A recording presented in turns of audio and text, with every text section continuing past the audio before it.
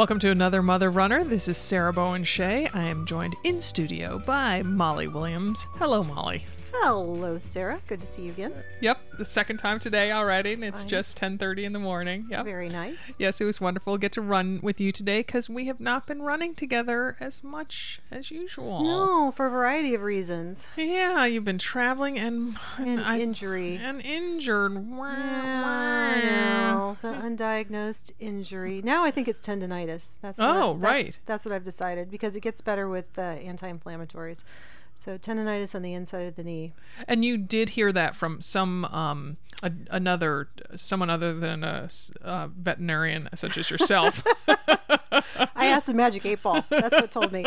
Well, I saw a sports medicine physician and a PT, and at the time I saw him, I was fine. So they were like, baby. But then it got worse, and so one of my best friends, my college roommate, my best childhood friend, not my best other childhood friend, but first, and she was also my college roommate, and I was her maid of honor. Wait, my head's spinning.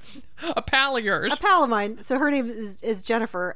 She's a PT, and her husband's a PT, and so I met her when I was in Ohio, and I'm like, what the heck is going on? And again, they're like, But Andy, her husband, thought that maybe tendonitis because it got better with anti-inflammatory. So that's what I'm going with. It's getting better. It's still niggly. I'm not going to do Twin Cities Marathon. Big disappointment for me. I know. So that was this morning on a mere 4 miles together. Yeah, I've already canceled my flight. Wow, Molly, you're a woman of action. I am a woman of action. Because, I kept on being like, oh, when are we going to have the talk about whether you do Twin Cities? And instead it's like, oh, yeah, like as we're running along. I'm doing 4 miles now. You think I'm ready for a marathon? What do you think? I did keep thinking that because for a while, as of maybe 3 weeks ago, you kind of were like, oh, yeah, as long as I could get in 120, I'm going to be good. Well, yeah, a month ago, if I could have ramped up, but I've ramped up to 4 miles. And I'm not on ibuprofen right now. But anyway, you've been traveling a lot. I've been traveling a lot. That's the other reason we haven't seen each other. It's been kind of a funny summer that way, hasn't it? It has been. Yeah, we haven't seen each other much. So you were back in the heartland. You were in Ohio. I was in Ohio. Had a nice time. Which is where you grew up. Yes, I grew up in Oxford, and I went to Ohio State, and my husband's family's from Columbus, so we went to Columbus. We went to Kings Island near Cincinnati, which is an amusement park that I grew up going to. Had a ton of fun. Rode the most awesome roller coaster called the Diamondback. I thought I was going to die. I literally thought I was going to die. It goes way up high and takes this big plunge down. You look like you're free falling. You really feel like you're free falling. It was amazing. Oh my gosh. Yeah, you were telling me details about that roller coaster and you showed me pictures. It looked horrifying. It was horrifying. It was so scary. As I was plummeting down, I literally had to remind myself to breathe. And so I started doing the Lamaze breathing, and my best friend, Jenny, not Jennifer, but Jenny was sitting next to me, and she thought she was going to pass out. So she looked over at me, who's doing Lamaze breathing, and she started cracking up so bad, and she just couldn't stop laughing. And then our picture, you know how they take the picture? Yeah. She's like red, and like tears are coming out of her eyes, and me, I'm like, eyes are like big as saucers with the, pursed lips with the Lamaze breathing. Anyway, it was hilarious. But it was super smooth. It was really fun. Couldn't do it again, but if you go to Kings Island, you have got to ride that roller coaster. No, I just can't. I've never been a daredevil, but I used to be pretty good about riding rides. And since I've had kids or gotten older, I'm not sure which it is, I just cannot do rides. It's horrifying. And the sensation, I just think it's an equilibrium, like hormone thing. But that's two different things. Is it scary or is it nauseating or is it both? That's interesting. Because I can handle the scary, because I did get nauseated, which is why I can only do it once. But I kind of like the scary. Oh, yeah. No, see, I don't enjoy the scary at all. I think I've told the story on the podcast about when I went on that thing at Oaks Park here in Portland, that small amusement park here, and that I thought, just go to your happy place. Just go to your happy place. I don't have a happy place. Which ride was that? It was, you're standing up and you're pushed, centrifugal force, and it starts going, it's kind of like a roundup. It starts going around and around and then does a big tilt. Right. It's a big vomit maker. It's a big vomit maker, but it's more, I can't stand that sensation in my stomach, which I don't deem nausea. I just think of it as just that it just drops. I just feel my stomach drop. And the look on your face right now, you were like so like chipper about it all. If it wasn't for feeling like I was going to throw up for the next 45 minutes after I'm done. And I used to be able to, but now I can't. Just the inner ear thing. Oh my gosh. Yeah, no, it just freaks me out way too much. Oh, and I almost got struck by lightning in Ohio. I didn't tell you that story. You did not tell me that Yeah, story. so it's coming out of a restaurant. Maybe I did tell you the story. It's coming out of a restaurant with Jennifer, and we were walking across the parking lot, and a big bolt of lightning hit. Not like right by us. I could see it going down behind a building, but we could feel it. You know, the static and the hair and on my arms. And Jennifer's daughter had tingling in her foot that lasted about 20 minutes because she had sandals on. It must have gone up through her foot. Oh my goodness. I've never had anything like that happen before. It was really, really, really scary. Wow. So that's Ohio. Thrills and near-death experiences. Right. Wow. And some humidity. Right. Because we do not, I mean, thunder and lightning's a true rarity out here in Oregon. Yeah. It freaks people out here. Right. And Lucy and I went running one morning, and Lucy, your middle daughter. my middle daughter, and it was thundering, but it was way off in the distance. And it's been 25 years since I've lived in Ohio, and I was like, yeah, we probably shouldn't run if it's thunder. Because, here, if it gets gray and it's raining, you're like, yeah, we're going, right? Right, right. So we did call it quits on the run. We came back, Oh my goodness. Yeah. Oh my goodness. Yeah. So I have been the lonely marathon runner, solitary marathon runner. So are you getting into your brain, you meeting your demons, having long conversations with yourself? I am reminding myself that I'm not in pain, I'm not in discomfort, I'm just bored. But are you finding like a deeper self in these quiet moments of discomfort? I am finding great pride and joy. Well, there you go. I mean, yesterday I had to, I'm in the thick of things. The Twin Cities Marathon is October 1st, so August is really the meat of the training. And so I'm at the stage where, there's that one long weekday run. And those are the ones that are just like, wow, suddenly a run that was your long weekend run is now a weekday run. What is it, 8 miles or something? 9 miles yesterday, and it was negative split, so it was 5 miles at a conservative pace and then picking it up a little bit for the 4. And I just felt so strong and positive and upbeat in those 4 miles. And I just was like, I was truly had the biggest runner's high. I wore this Saucony shirt that for the rest of the day. Then runner's high is still legal in all 50 states. It's a popular thing to wear in Oregon. So I definitely get back, and my 18 miler last weekend went really well, and I definitely do I raise my arms in triumph and let out a little woo when I get back. Maybe you like training by yourself. No. Without me complaining behind you. No. It is. It's different. It is different, and it's. Sure. Yesterday I was like, oh, this is good because I just do my pace. Yeah. I don't have to be like, oh, hey, can we slow it down in this first 5? Or like, oh, I could have gone a little faster. Should I have gone a little faster in this second 4? Whatever. But You're no. probably continuing to build like your own strength too. Like you're getting through this on your own. Yes. Oh, yes. Oh, mental fortitude is definitely coming my way. And I'm really surprised by how confident and competent I feel. I really kind of thought those days were behind me. You really are confident and competent. That's a good way to put it. That's sweet of you. I'm very proud of you, and I'm very jealous. Oh, it's hard. I look at your posts and stuff, and it's I'll just skim through them because it just gets a little bit too painful sometimes. But I'm really proud of you. Oh, thanks. And if the shoe were on the other foot, I would hope that I would do the same thing. So certainly no bad will towards your training. Yeah. Oh yeah. No, I know that, and I mean I do feel, I feel badly that I you know.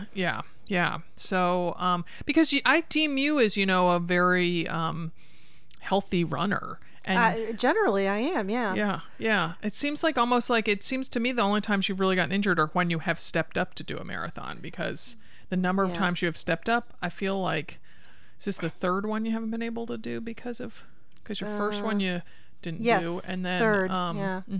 yeah. But I stopped doing the strength training, right around February, because that's when taxes were due. Yeah, right, because you stopped for monetary reasons. I ran out of money. I'm like, okay, I'm going to do it on my own, and that didn't go so well. Yeah. And so, I think not doing the strength training was part of it.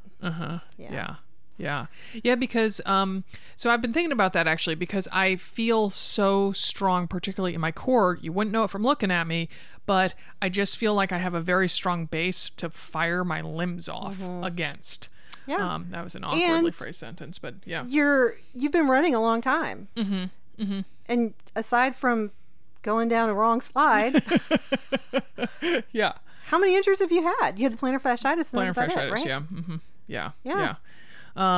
Yeah, we're actually going to get into this topic, whether people are kind of prone to injury or not. We're going to get into that a little bit with our second guest, but yeah. So I have been doing. I added in addition to doing the bar class once a week. I now have been doing what they call friendly fire, and it's kind of just group strength training.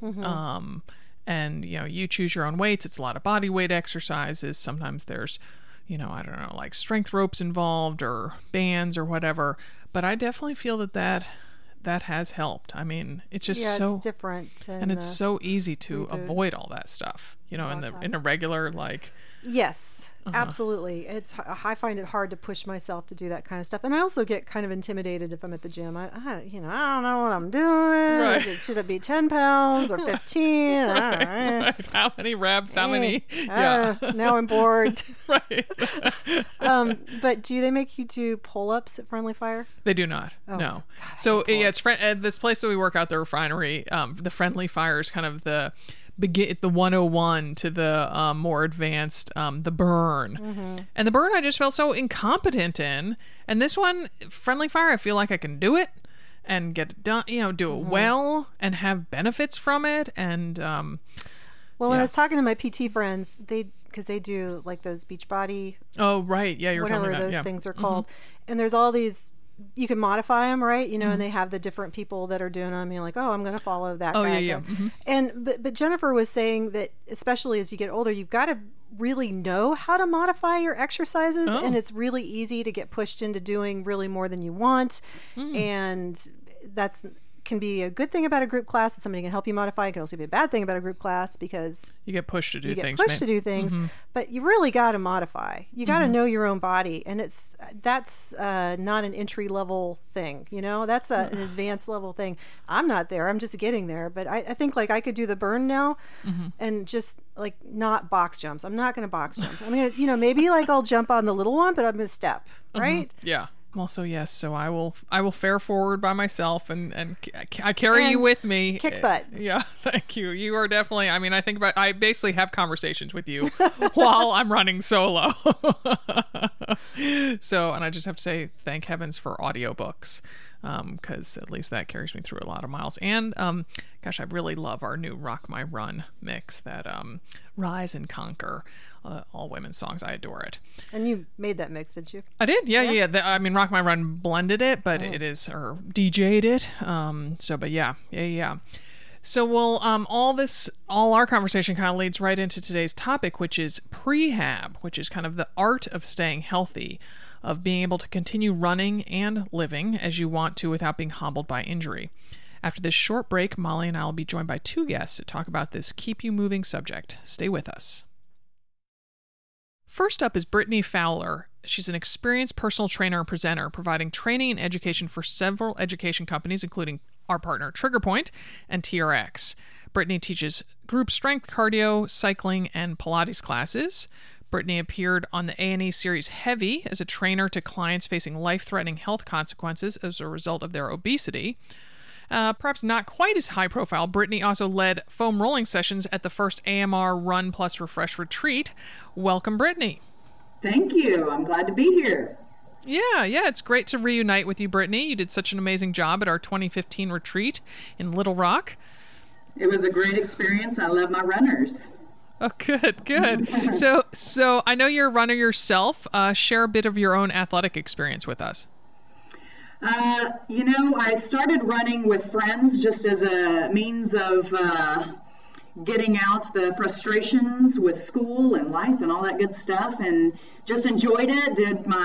A friend talked me into my first half marathon, and from there it was a done deal. And friend talked me into the San Francisco full marathon, and I was just like, what a way to tour a city. Let's just do a marathon. You'll get to see so many things, and exercise while you're at it. I mean, it doesn't get better than that. So from there, I actually had a client who said, you should qualify for Boston. And I thought, yeah, that's funny. And, but lo and behold, I was following a program, feeling good about it. I thought, I might, shoot for it. And sure enough, in Austin, I qualified and ran the Boston Marathon. Now, I ran it pregnant. I just went for the experience, so don't look up my time or anything. Wow. Yeah, how pregnant were you? How many months pregnant were you? I was 23 weeks, I think, along. Wow. And wow. It was so hot that year. I think they were allowing you to, skip and go the next year, but that was 2012. Wait, yeah. Okay. There you go. It was 2012. Mm-hmm. Mm-hmm. Yeah. I ran that one. Yeah. That was scary hot. Yeah.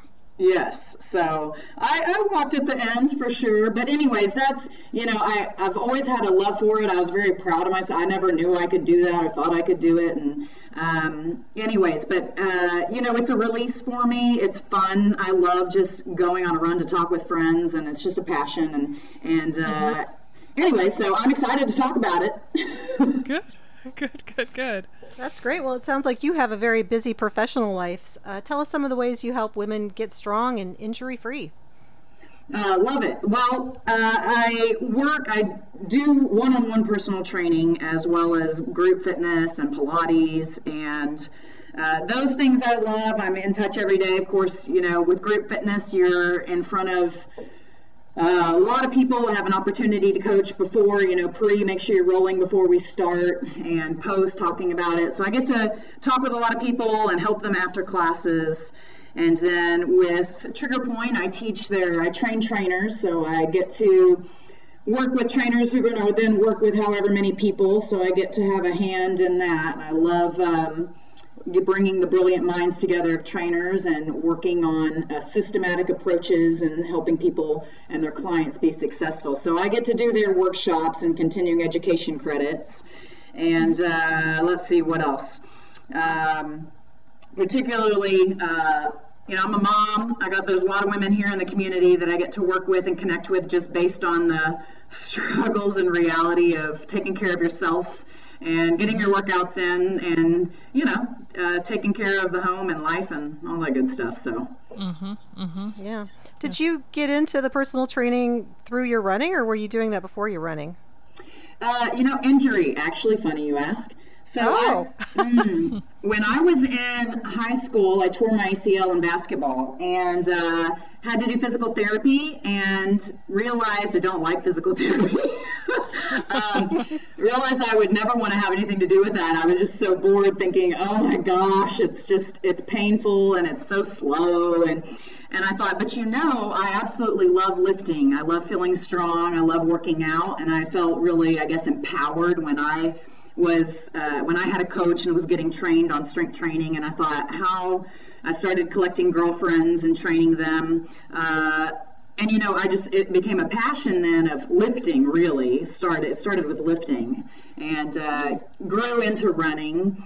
And then, I was going off to college. I thought, what do I want to do? And I flipped through the little manual, and I found sport management degree, which is like your sciences, which I love, but working in a fitness club. And I thought, the front side of things, not the aftermath of being injured, but I guess it started something, probably from my injury, was just wanting to really work on the before the post. But anyways, yeah. Well, I think that's a wise way to approach it. So how do you define prehab, Brittany?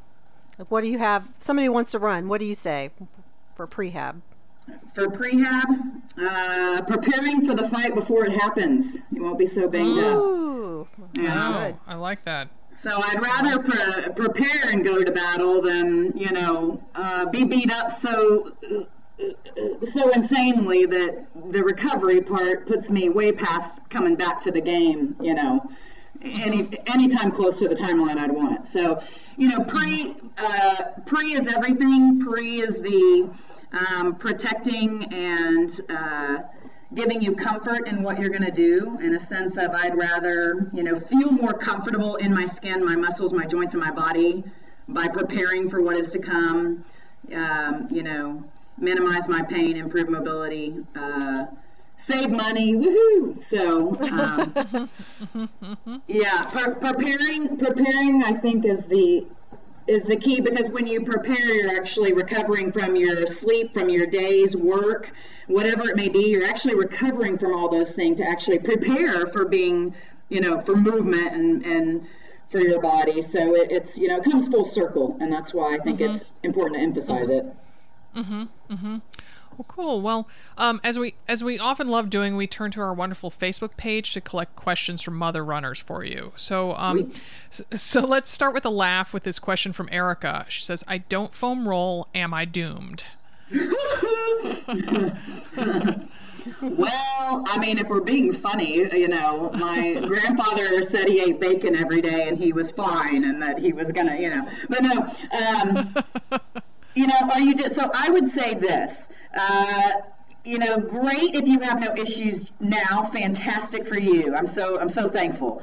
The problem is, it's like investing in your 401k now. Okay, so you get to whatever age and you're like, dang, and it's you can't always anticipate. But if you're preparing along the way, you're going to feel a lot safer, a lot happier, a lot better in the long run and down the road. And often people are frustrated or whatever it may be because of they're not sure how or what to do, or it seems like tedious work. But just start with 1 minute, and you'll be amazed at the habit you form and build. But it's I wouldn't say, I'm not going to say you're doomed. I'm not going to hope that for you at all. I just think if you're looking to just feel more comfortable when you're running and prepare for the future in a sense, and actually speed up your recovery and think about from a performance aspect, perhaps, if that's what motivates you. There are so many great reasons to do this. I would say one more thing, actually. I think the best description I could give is like going to the dentist.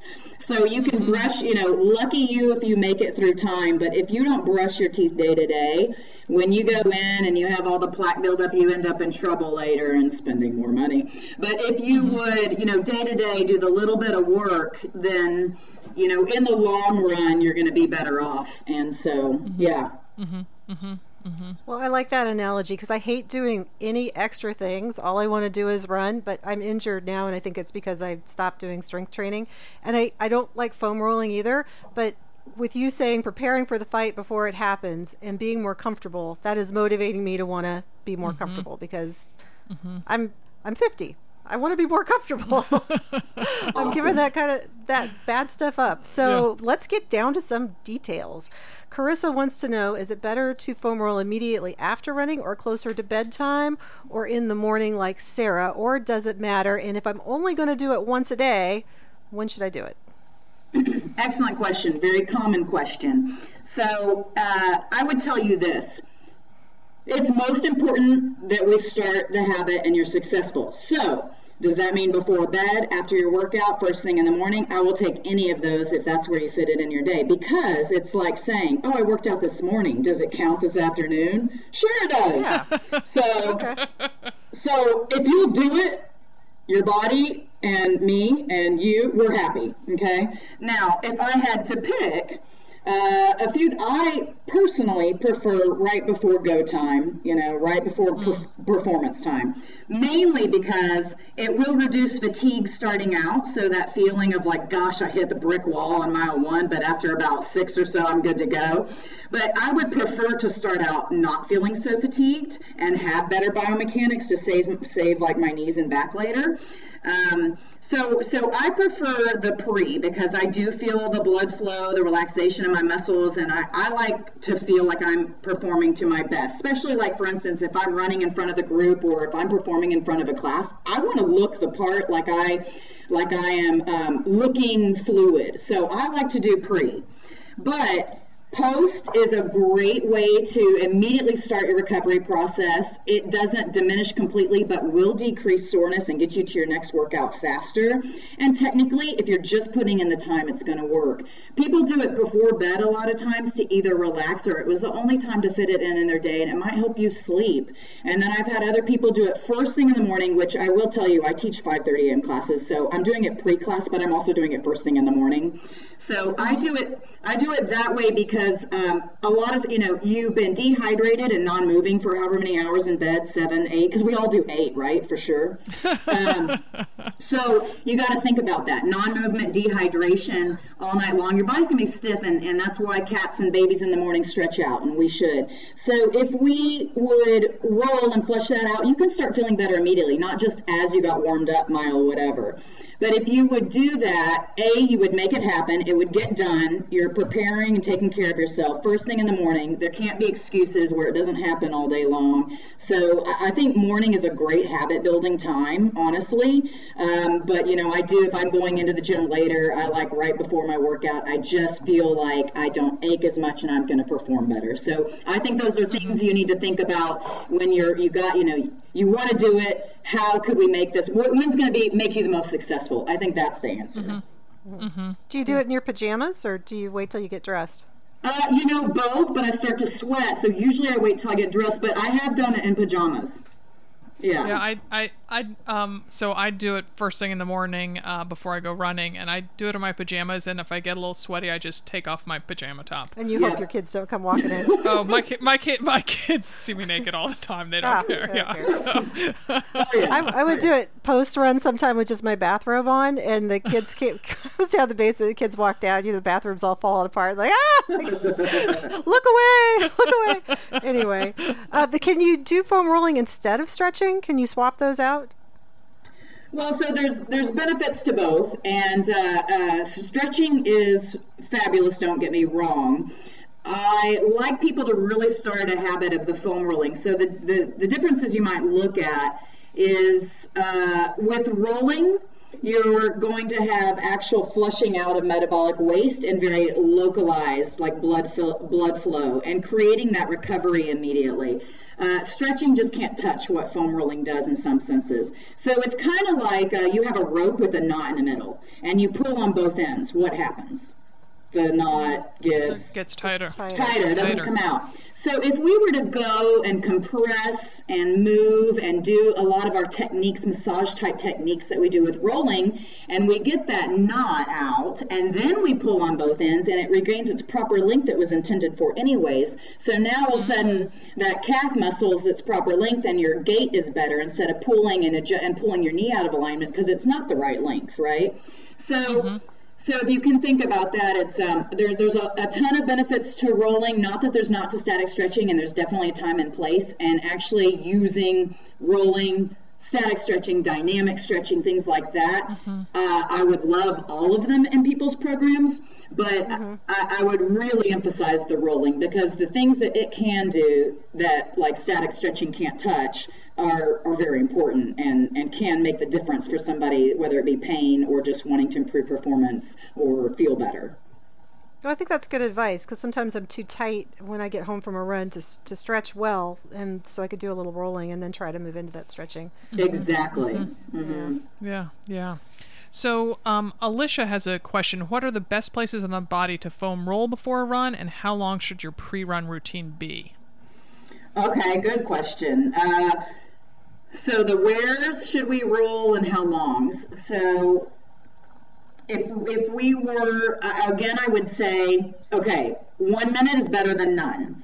Because if I can talk somebody into 1 minute, and I promise this happens, don't really tell anybody, but you do 1 minute, they'll end up doing 10 anyways, because it'll feel so, they'll get down and they'll already be doing, but you do 1 minute, and it's actually like a spider web, right? If you compress, so your leg's on a foam roller, And what it does is that throughout that spider web, you'll actually feel a vibration. So it will affect all the surrounding muscles, and it will really help your gait or your biomechanics. So if I just got everybody doing, 1 minute, it would be better than none. However, if you find yourself wanting to do better than that, or actually, you're really into, I'm going to set the the time aside to do this, then I would say, what are you willing? Because I know okay, I want to spend my time running. I don't have all this time. Dedicate 5, 10, or 15 minutes. I would say that's probably realistic. Maybe your willingness would be there. Mm-hmm. But calves, so if we think about soleus and kind of from the ground up, that's going to affect our biomechanics. Calves, the quadriceps, like that lateral quad close to your IT band, and your glutes, I would say would be some, high priority spots.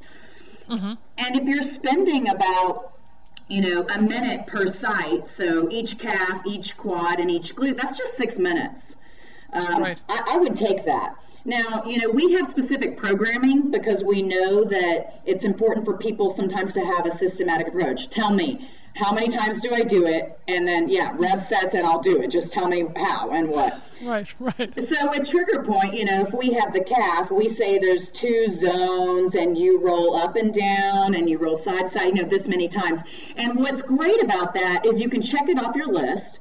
And it actually makes you spend enough time there because we know science that it's time under tension, which means you held it long enough to make a difference and not just a 5-second, okay, woohoo. So, programming can be important, but again, if you're not sure and you don't know that programming or have access to it, holding for that 1 minute on those specific sites can really make a difference in how you're going to feel. I had another thought with that, but anyways, did that help or answer your question? Oh, yeah. Oh, for sure. So, please give the gal some pointers on rolling, like on technique and such. I think sometimes people do it so it hurts really badly, and then that, of course, dissuades them from doing it. So what's the proper way to roll? Also, the calf thing, I can't figure that out.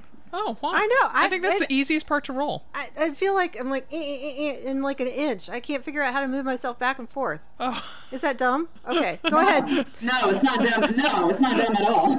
Because it's a common question: am I doing this? People are concerned. They're worried. Am I doing this right? I don't know. And the same thing in the strength training. I'm too scared to go. I don't know if I'm doing it right. And so a few things that might help with that is it's just like exercise. You want to think harder, and hurting is not necessarily better. So it's all about progression, like anything. So you want to be able to start, with a nice level 1, and then proceed from there at times, and think that more pain, is gain is out. So okay, good. So a few things we want to think about is breathing. So we'll start with ABC. Can you remember ABC? So A. Yes. Okay, good. Wait, give us a chance. Go ahead. I don't, mama brain. I don't know. Sometimes I don't know my ABCs, but okay. So A, always start from the ground up. So if you're looking for a process, start rolling the calves, the quads, the glutes, because when you work your way from the ground up, it helps you remember where to go and what to do, and kind of keep you in order and on track, okay? And we do that because we think about biomechanics, okay? So if you start from the ground up, there's something called the joint by joint theory. And what that means is your ankles were meant to be mobile, your knees were meant to be stable, your hips were meant to be mobile, your lumbar spine was meant to be stable, and your thoracic, like rib cage and shoulder blade area, that was meant to be mobile. Now, if something is not mobile, that should be, aka your calves are not very mobile because your ankles are not mobile because you're tight in your calves. All of a sudden, you can look a joint up or down from there, and you're probably going to have pain. So let's say my ankles are not very mobile, not that I walk around really knowing that, but I get on that roller and my calves are like, eek! So your calves are tight, your ankles aren't mobile. So plantar fasciitis or knee pain is very common. Okay, let's say your hips, your glutes, and you're not very mobile through your hip region. Your knees will do the twisting and turning for you then, or your low back. So if you look at something that's not being mobilized like it should be, a joint up or down from there, and you could have pain or dysfunction. So we always start from the ground up. The calves are super important to protect the feet and the knees, and then just ride on up the chain. Does that make sense? Yep. Always start from the ground up. Then B is for breathe. So the key to enrolling, if you cannot breathe, if you're holding your breath, we're increasing blood pressure, that's bad. So if it's so hard and intense you are not breathing, that's when we know it's not good and it's too much. So when you're doing it, it's okay if discomfort is okay, excruciating pain is not.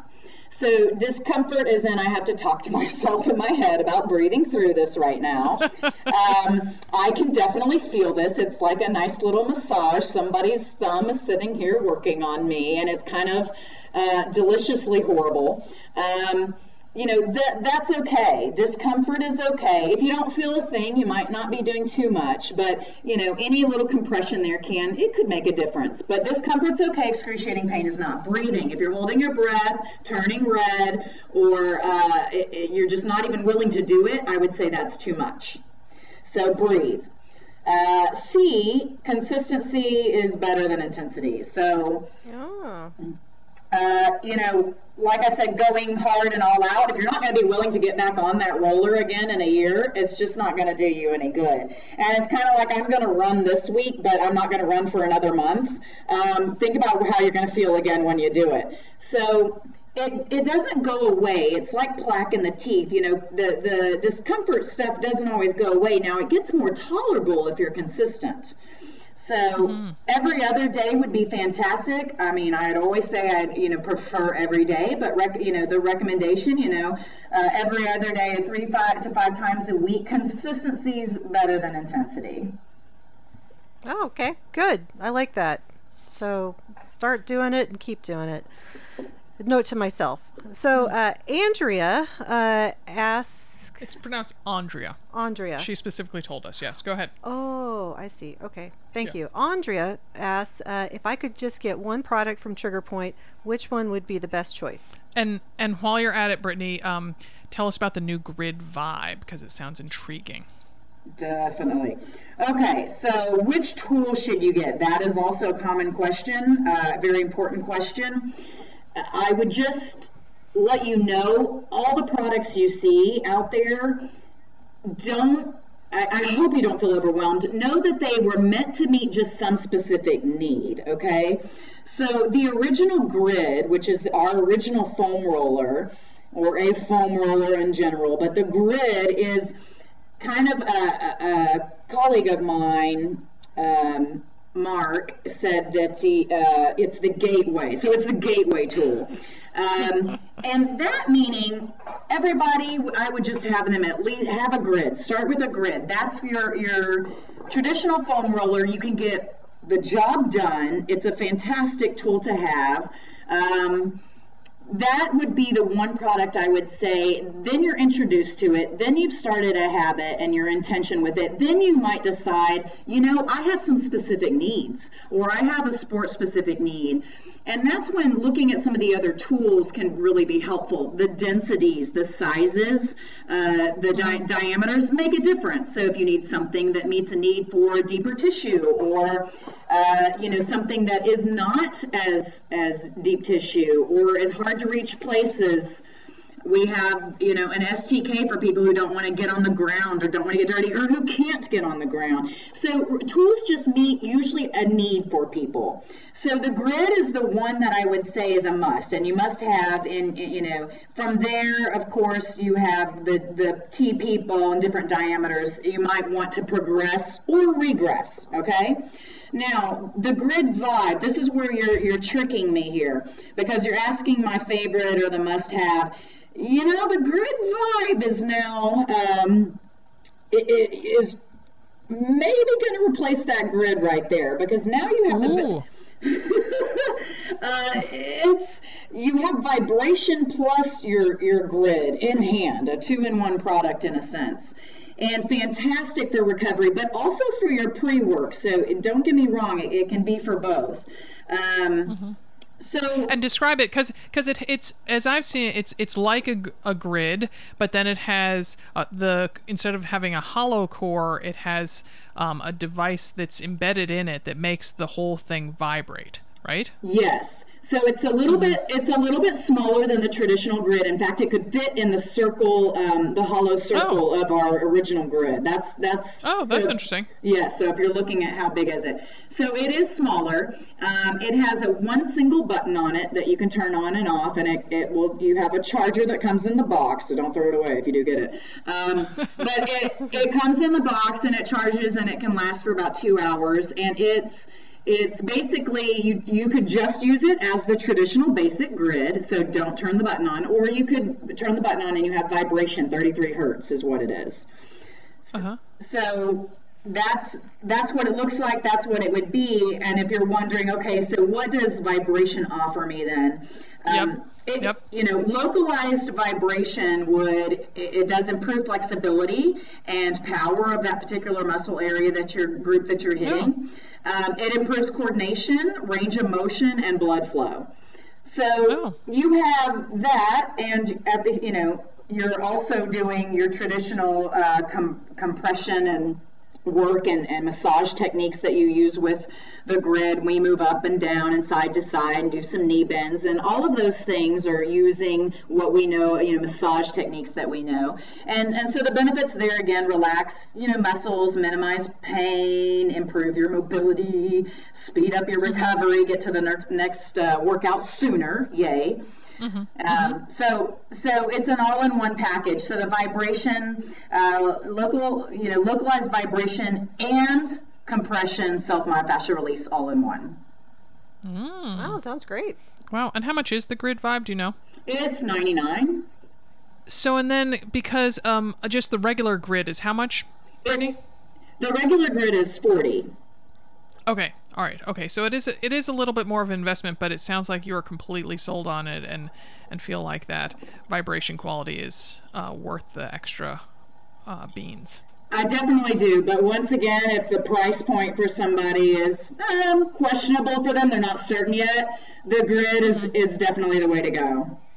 Yeah. Yeah, no, the grid is by far my best friend. It lives in our kind of little room off our bathroom, and that's where I do my rolling. So, well, Brittany, thanks for spending time with us today. And I just love the analogies you use because it really makes me feel like that's what I'm going to be able to visualize when I wake up and think like, oh yeah, okay, I get it. It's that rope. I don't want to be, tightening that knot. I want to get the knot out, and then let the rope, the muscle, be the length it should be, so that my stride isn't getting all hiccupy. So thank you so much. Yeah, and I'm thinking about the consistency. I'm going to foam roll tonight. Maybe just 1 minute, but I'm going to do it. Right. Hey, brush your teeth too. Brush your teeth. Yeah. Right. I will. I floss. Thank you, Brittany. All right. Great. Thanks, Brittany. You're welcome. Our next guest is one of the wonderful coaches from the Train Like a Mother Club, MK Fleming. MK is the genius behind the heart rate training programs. A longtime marathon runner, MK is also a coach with Lifetime Fitness, and she's a master BOSU trainer.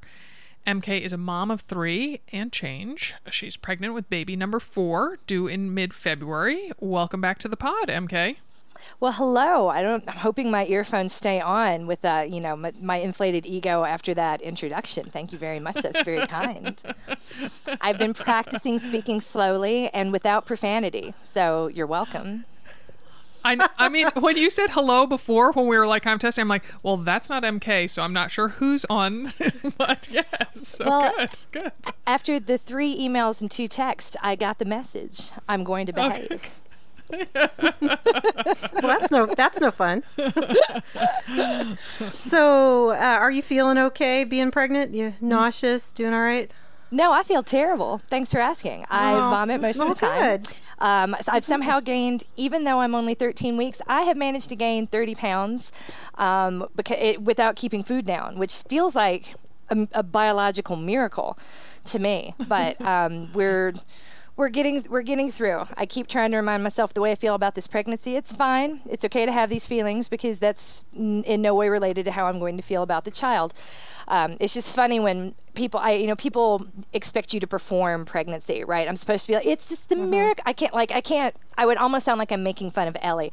It's a miracle of life, and I can just feel it blooming inside me. And it's like, I just can't do that when all I want to do is like not throw up on their shoes because, man, everybody has better looking shoes than I do these days. Yeah. Are you 3 months now? I am 13 weeks. 13 weeks and 13 weeks. 4 Okay. days.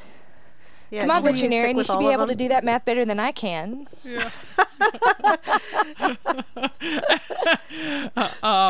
So what are you doing for workouts these days, MK? It sounds like it kind of changes on a daily basis a little bit. It does. You never know what to expect in a pregnancy. With my first one, I was able to keep up with my Nike teammates until about week 25. And then past that, even the easy efforts, I just couldn't even hang. And I was able to continue moving until about, with the assistance of an elliptical and several humans keeping me from falling off, until about like week 34. This pregnancy, man, I'm pretty much already done. I'm so much more hypomobile. I mean, I was hypomobile to begin with, but I've already started to get that joint separation and the soft joints. So my workouts are a 3-mile walk. That used to be the beginning of my run. What used to be my warm-up is now my workout. Sometimes if I feel it, I'll try to jog. More often than not, I don't. And I just give myself permission to go get 50 minutes minimum of cardio each day, and try to pile Pilates on top of that. I'm very fortunate to live near a Pilates studio that offers incredible deals. So, and me being cheap, if I show up 6 days a week, that makes the Pilates $8 a class. So wow, that's how. I know, and I'm usually the only one there. So I'm like, if considering it's a big drop from like 70 to 80 mile weeks down to this.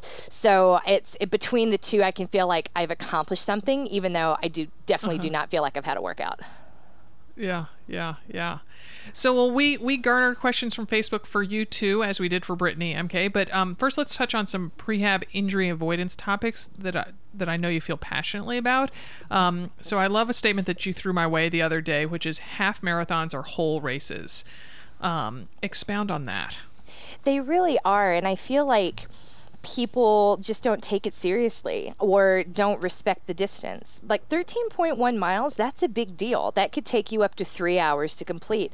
I did a half marathon while I was pregnant with Shiloh, my third child, in October 2014. Yes, 2014. I'm going to stick him with that. It was October 2014. It took me 3 hours and 13 minutes.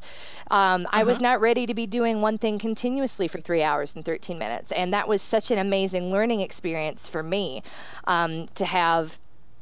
It's like, how could you look down on that? We get so wrapped around times and paces that we feel like, oh, it doesn't count because it took me longer. I would argue, man, if you're at that pace and it's going to take you longer, that's a bigger deal. Doing one thing continuously for 3 hours and 13 minutes is just as hard as doing one thing continuously for, an hour and 36. So, amen to that. So that's why I say I it's the full too. race, and you still have to train for it. No one, I don't care how fit you are or how much you spend, you can't fake a half marathon. You could probably go out there and just bang out a 5K, maybe a 10K, but a half marathon, no way, not without training. So MK, I know that you're not a believer that some runners are injury prone, but that some need more strength and prehab than others. Can you talk about that for a bit? Yes, you can thank my mother for that. She was an elementary school teacher and had a strong belief that all children each child was just as good and had the same net amount of talent as the next one. It's just that we would need to get a different type of drill, maybe dig a little deeper to tap into their potential. And I absolutely feel the same way about runners.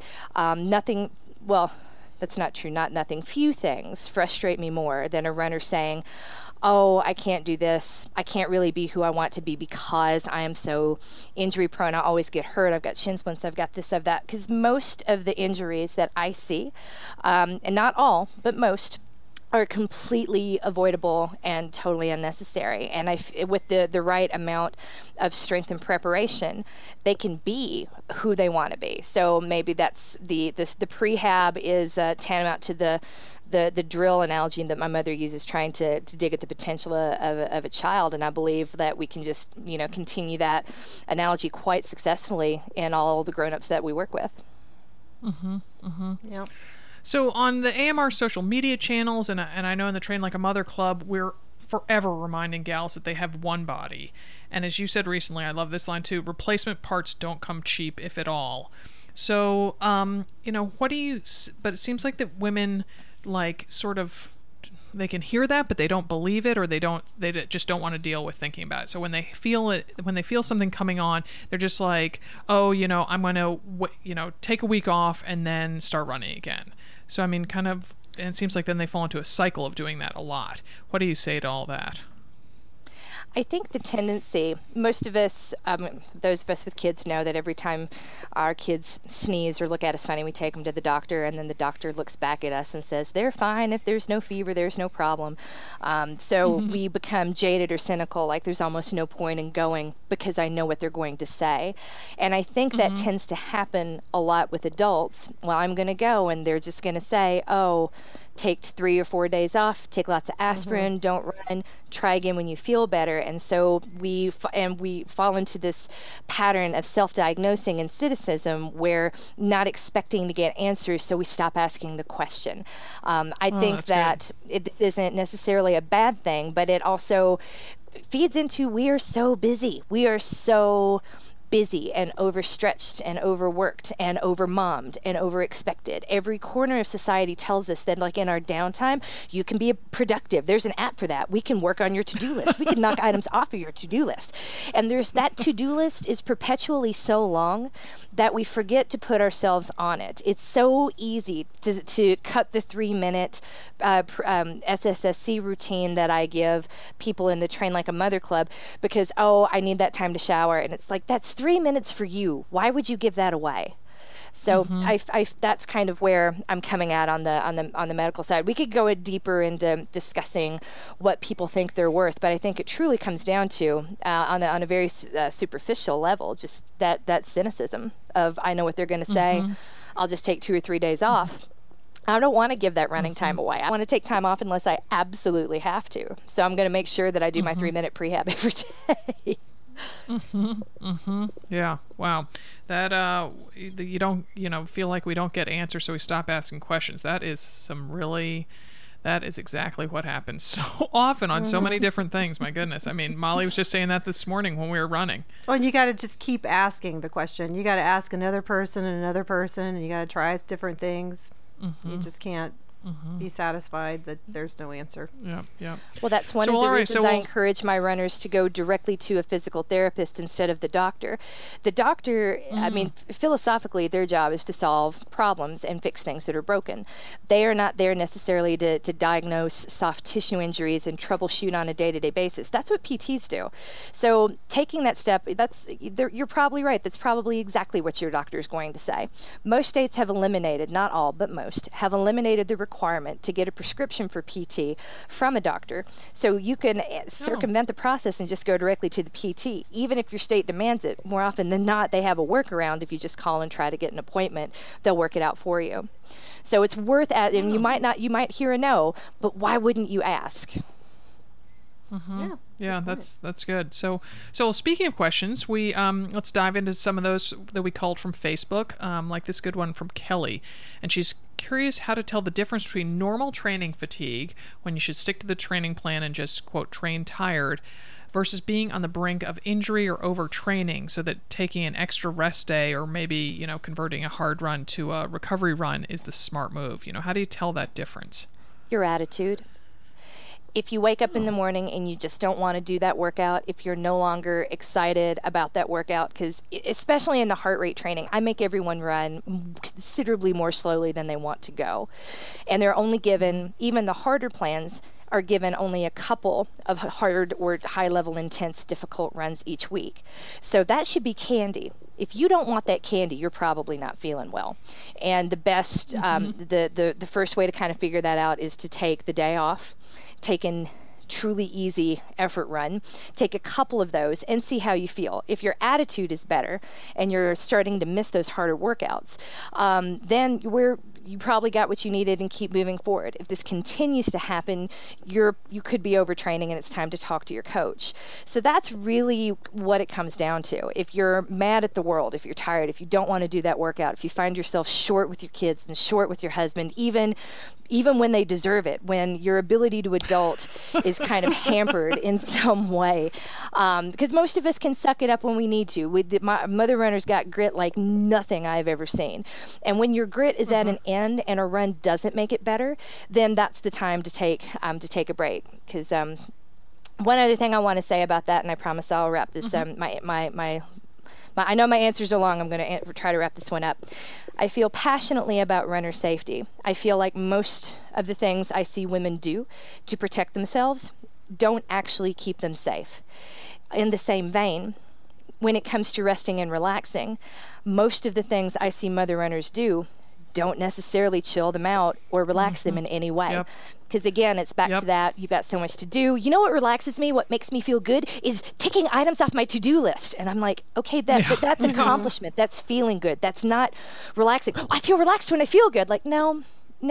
And it's a back and forth that I've had so often. I'm starting in the Train Like a Mother Club on our monthly heart rate training plans, really promoting the idea of Self-Care Sunday. And this is the short list of what you're allowed to do. And we're going to talk about what you did to totally unplug and relax. And watching trashy reality TV, I would completely argue that is unplugging and relaxing, much more so than taking an hour to run around town and knock things off your to-do list. I gotta say, well, first of all, amen to that, MK. Amen to that. And that this weekend, so I did 18 miles, and I'd been traveling last week. I was out in Denver seeing you and the rest of the team AMR, and so I was like, you know what? I feel like sitting on our front porch, turning on a podcast, and just staring at the world go by. And I put my feet up and I just was like, oh my gosh, I had to talk myself into being like, no, this is an okay thing to be doing, although it doesn't seem like I'm doing anything. And you're not doing anything. And that's the point. Steve Magness, one of the top coaches in the sport, likes to speak about how he has his elite runners, Olympians, at the day after a race, he wants them to go have a beer with their friends. And that's not the response we would expect at all from an Olympic level coach. But it's true. He's like, I need them to relax and rest and recharge and show back up at the track ready to go. And we're really the same way. I feel like we don't take our easy days easy enough, and we don't take our rest days seriously enough. Most of the women I know would plug themselves into the wall if they could instead of sleep at night. And we're not. We aren't robots. I mean, we shouldn't be forced to do more with less, and we shouldn't feel guilty about taking time for ourselves, especially downtime. It makes us better moms. It makes me a better person. What do you like to do to relax? It depends on the day. Right now, I like to get in my bathtub with a whole bunch of Epsom salts and lock the door because the kids are going to be beating on it, and I don't have to open it when I do this. And I like to listen to podcasts. And I have this new pair of headphones called, just say the name, Sarah, I'm going to get it wrong. I'm so excited by these. Aftershocks. Aftershocks. I barely looked at the box. But when I heard the sound in my hearing impaired ear for the first time in almost 20 years, I burst into tears. It's so clear. And I'm obsessed. I think you took a video. Someone took photos. I was like, Dim took a picture. Yeah. Because they sit on your cheekbone and they conduct sound that way. And so when I let you demo them when I was out there in Denver, and just the look on your face, and so that's awesome. So you wear those when you're in the bathtub and listen to podcasts? Yes, and it's amazing to hear voices with such clarity, and like to hear your voice clearly for the first time was such a delicious, amazing thing. And hearing all sorts of things for the first time. And I hear that all the time. I hear that all the time. I'm Oh sure my you goodness. do. I'm I sure need, you do. I need to play that to my mother. Oh my gosh. She'll just be like, what? Your voice, Sarah? To your husband and children as well. See, some people could listen to me all day long. You're a dear heart. Okay, so you like vegging out in the bathtub with your Epsom salts. That's good. That's good. But I like the feeling Yeah. of playing hooky. So one of my best, most relaxed days ever. I had just started listening to the podcast Limetown, and it's so addictive. It's set in Tennessee, so that's kind of triggering for me. Like you Oh already yeah, have I've listened to Limetown. Yep. a weird story in Tennessee. I'm all about it. So I listened to the first episode and was sucked in, and this is like 10 hours long. And I made up some excuse that this is Thanksgiving Day. I made up some excuse and I left and went to a coffee shop down the street, and I just sat there for 2 hours listening to podcasts. And I tell you, after a while, I told my husband what was going on. This is going to take a while. I'm, better for me to be distracted, not at home than at home. And he was like, that's fine. But that was such a terrific day. I played hooky and I did something I totally wanted to do, and I came back home and it was terrific. And then I proceeded to ignore my family over the next 2 days. And while I finished this podcast, and my husband was like, could you please go back to the coffee shop? It's less weird. I like that idea of playing hooky. That's a good way to think about what would be relaxing. Because, you could think, oh, well, I'll patch all the holes in the pants or something. Oh, that'll be relaxing. No. That's not hooky. And maybe sewing is relaxing for some people, but when you have no hand-eye coordination, and it's one of those things I would love to learn, but when my child is like, Mommy, could you fix this? I'm like, there's something inside of me just dies. Like, oh, here's another way for me to show you how imperfect I actually am. You got the wrong mom. Put it in the box and wait for Grandmama to get here. She fixes everything. Aw. Well, here's something you're good at, answering questions. So here's another question.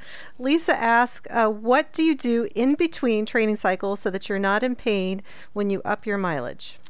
You have to keep running. And I know that sounds almost silly, but part of what we do when we're training, and the whole idea behind a training plan, what holds it together, is that our joints, tendons, ligaments all have to make quote unquote critical adaptations to prepare your body to participate in this sport. So what I see more often than not is that runners will finish a race and then throw themselves back into family, or throw themselves back into whatever it was they were doing before. And they sort of, if you think about that hour that you run each day as valuable real estate on your calendar, like that's gone, and you've got to negotiate to get it back.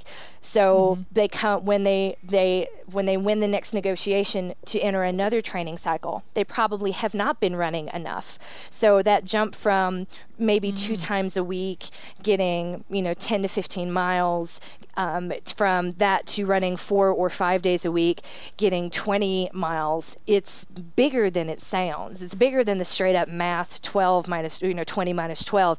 It's all that time on your feet adds up really quickly. So the best thing you can do for yourself in between training cycles is to find some sort of a holding pattern, a holding plan, and really stick to it.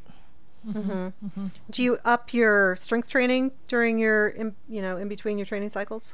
I don't just up it, I kind of go crazy. I do all of the things I don't normally allow myself to do during a serious training cycle. For example, if you think about those minutes that you spend, those high efforts, high intensities, like chits, and you only get 3 chits or 3 hours of it a week. All of those chits have to be allocated towards run training when you're in a cycle for a race that you care about. When you're out of that cycle, it's like, I could use my chits to go do Orange Theory with my friends. I think they're nuts because Orange Theory is so hard. Oh my God. but I will do the occasional class or spin or CrossFit. And I just give myself permission to go do those really incredibly hard social workouts that I normally wouldn't do. Yep. So we got a question from another Lisa. What's your recommendation for prehab when you're running shorter distances? And she says, think 5K-ish. Ooh. Well, let me break that down just a little bit, because another common misconception amongst mother runners is that 5Ks are easier. The intensity level is considerably higher in a 5K training plan. The net amount of running and the long run will be shorter and lesser. At the same time, the intensity is much harder and the workouts are considerably more demanding. So I would argue that prehab is more important for a short distance or middle distance. Sorry, I know 5K is technically long distance, not short distance, but in our world, that's just nothing compared to the marathon. Yeah, exactly. Since we're not on the track, yeah. Right, but I would argue that it's more important, and you would take it more seriously when you're doing those super short distance, high intensity workouts. Then not that you don't ever need it, but it's more critical when you're doing the super hard 5K specific workouts. There's a reason, by the way, I don't do 5Ks. That's hard. I am lazy. I don't like being in pain. That's why I run marathons. You go at one easy pace, that's not too much faster than your easy effort pace for a really long time. When you're running a 5K, that's 3 miles, feel like they're forever because it's so much faster than what you do the rest of the time. It's just, ugh. I bet you'd be good at those, though. Only if it was a talking 5K. You would get the gold medal for sure. So but not funny. see if people don't know what we're talking about, though. I mean, they need to go back and listen to the heart rate, the time you were on before with the heart rate training. I mean, it is night and day, and I'm just like, wow, this is so. I just think of you as such a spitfire. I just see you blowing through a 5K, but that's. Yeah, what do I know? No, you're so kind. I think I do okay at the 10K distance because it's not as brutal. But man, the training specifically for a 5K, it's just I did it once and I don't have a compelling desire to do that again.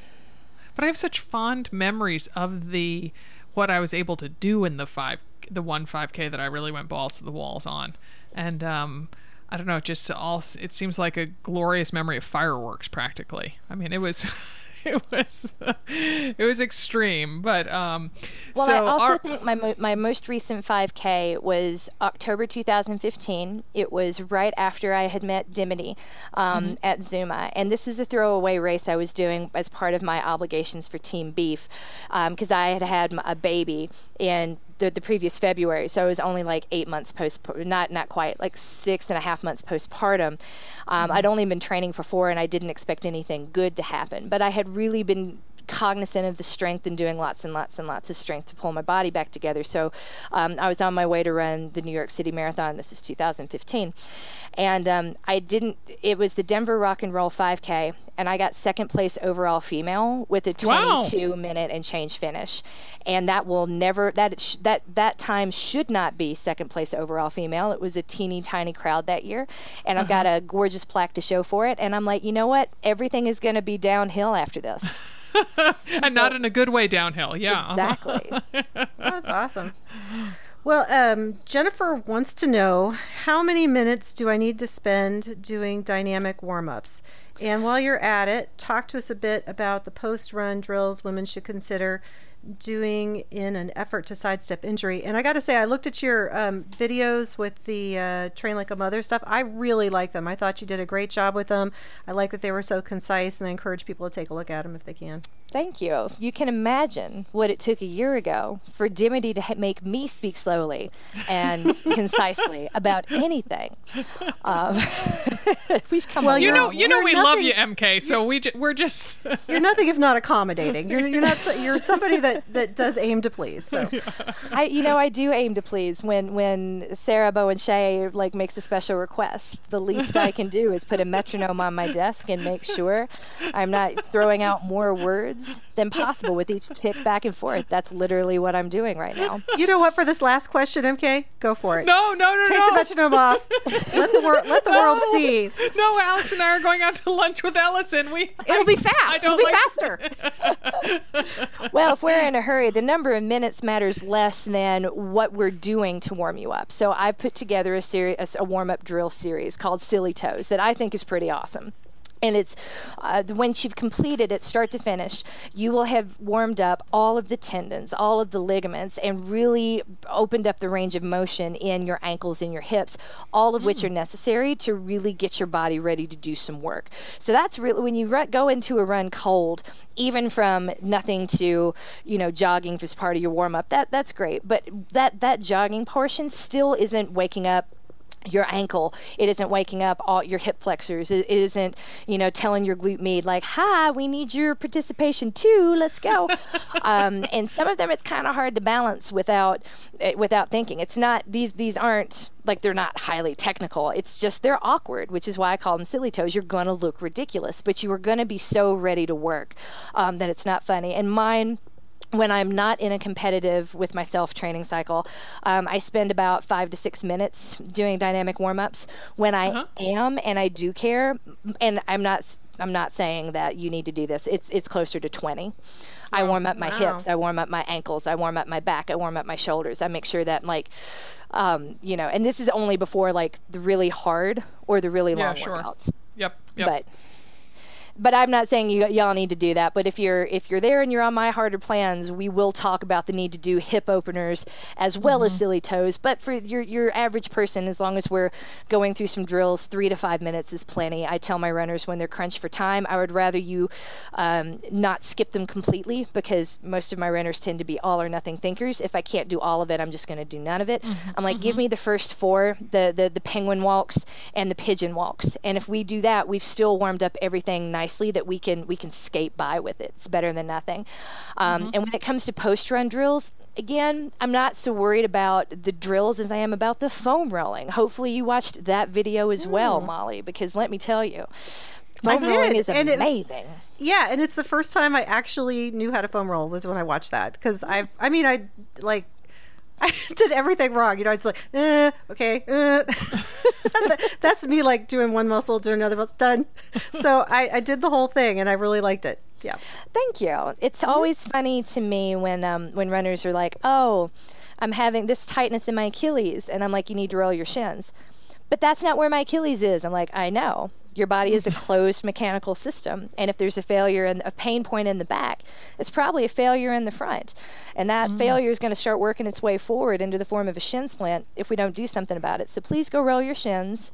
And after a couple days, let's talk about how your calf feels. And more often than not, they're like, that's amazing. I'm like, I know. And you wonder, it's like, how do I make my IT band, stronger? Because it hurts a whole lot. I'm like, well, we strengthen your glutes and we need to foam roll the bejesus out of it. Get down there and shear off the fuzz like a little sheep like I do in this video. And that's a really helpful thing to do. It hurts. I'm not going to lie.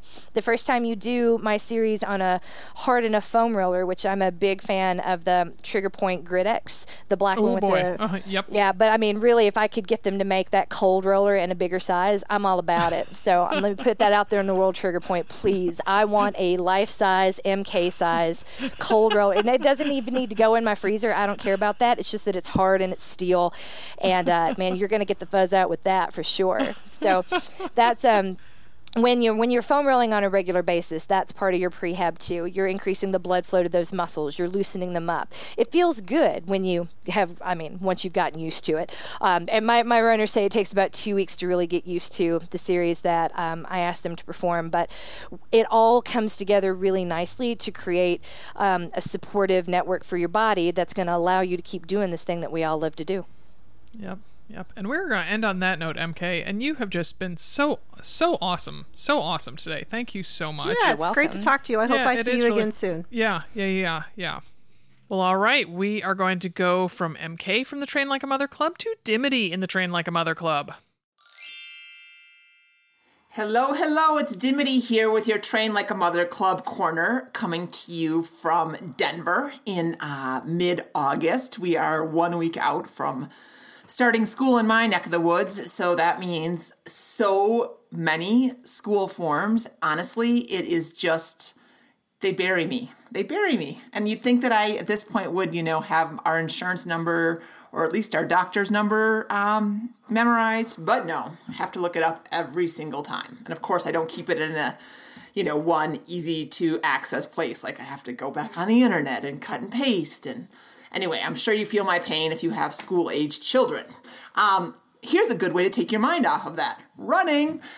Really excited. We've been making a couple small changes in the Train Like a Mother Club. And the first one that I want to talk about today is that Heart Rate 101 and Heart Rate 102 are now rolling admission, which means that if you sign up on a Monday, Tuesday, Wednesday, Thursday, Friday, Saturday, Sunday, before 11 p.m. on Sunday, on Sunday, you start the program that Monday. So you don't have to wait. Previously, we had 8-week waves and we were chunking them up that way. And now we are able to basically take people whenever they want to start. You know, you may have a week of waiting if you sign up on a Monday, but it's not going to be 4 weeks of waiting or 8 weeks of waiting or whenever. So you can kind of slide it into your schedule in between races or when you have some time to, if you want to learn to train by heart rate and you want to, you know, spend a little time towards the end of this year doing that or whatever. It's just much more flexible now.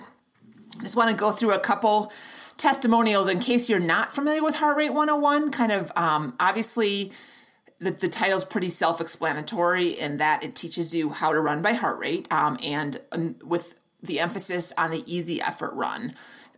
Understanding that a lot of people think that what easy is actually pretty hard when it comes to running. And so we really want to try to keep you guys to dial in your easy effort pace. But then there's all this other stuff that happens outside of slowing down and figuring out your easy effort pace. And somebody started a thread in a spring Heart Rate 101 program about what else you learned in Heart Rate 101 besides the running part. And this was I just wanted to read a couple of these just because, you know, I just think it's just, a lot of it is just so important and kind of fun to hear. So Anna says, what else I learned? For me, it is taking care of my sleep. In order to get my 5 weekly run-ins, I have to do them first, either up early and finish before my kids are up or as soon as they are on the school bus. And in order to do that, I need to go to bed earlier.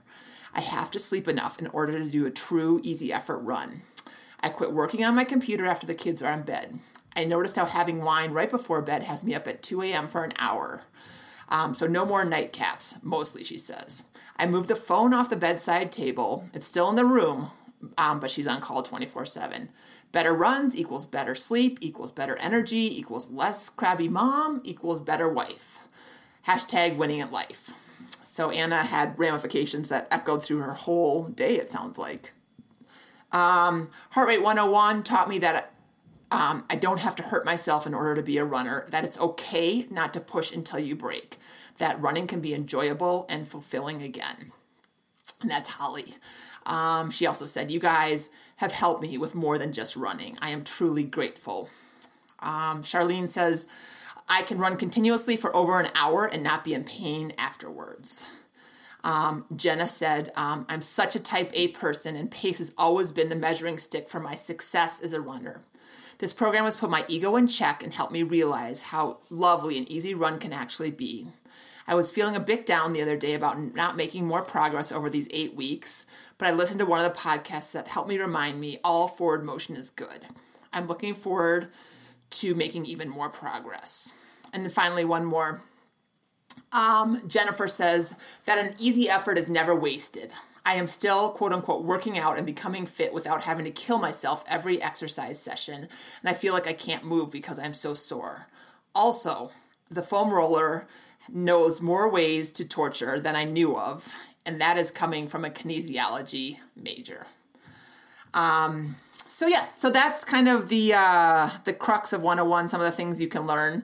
And again, it's rolling admission, which means now if you go to the page under the heart rate programs and the Train Like a Mother Club, you can sign up and we can get you watching your beats nearly ASAP. So have a great week, ladies, and we will see you next week out on the roads and on the trails and in the pool and on the bike and all those things. Okay. Okay, I am really excited. Last night I stayed up till 11 o'clock loading in new hats and visors that we debuted on the Mother Runner store this week. We had such a fun photo shoot last week. Just really some new women modeling for us, some other runners, numerous trucker hats, including this gorgeous one with a field of flowers on it, 2 with evergreen trees. They're so beautiful. They're so different. So, and if trucker hats aren't your thing, because I'm totally not a trucker hat kind of girl, we introduced a few new running hats. And visor lovers, I heard you. I heard your requests. So we now have 2 running visors in our store. And wait for it, here's the big news. We're having a big sale on all our hats and visors in our store. For a limited time, they're all marked down to $15. They're usually $20, so get them while they're hot and $15. And get them while they last, literally, because we have to wait a really long time to get our hats. So once they're sold out, they are pretty much gone. So go to anothermotherrunnerstore.com and click on accessories, and you're going to see all our sassy hats and visors. Again, to nab those $15 beauties, go to motherrunnerstore.com and go to accessories. Our podcast is a member of the ACAST network, and our show today was produced in Portland, Oregon by Alex Ward from Sounds Like Pictures. Many happy, injury-free miles.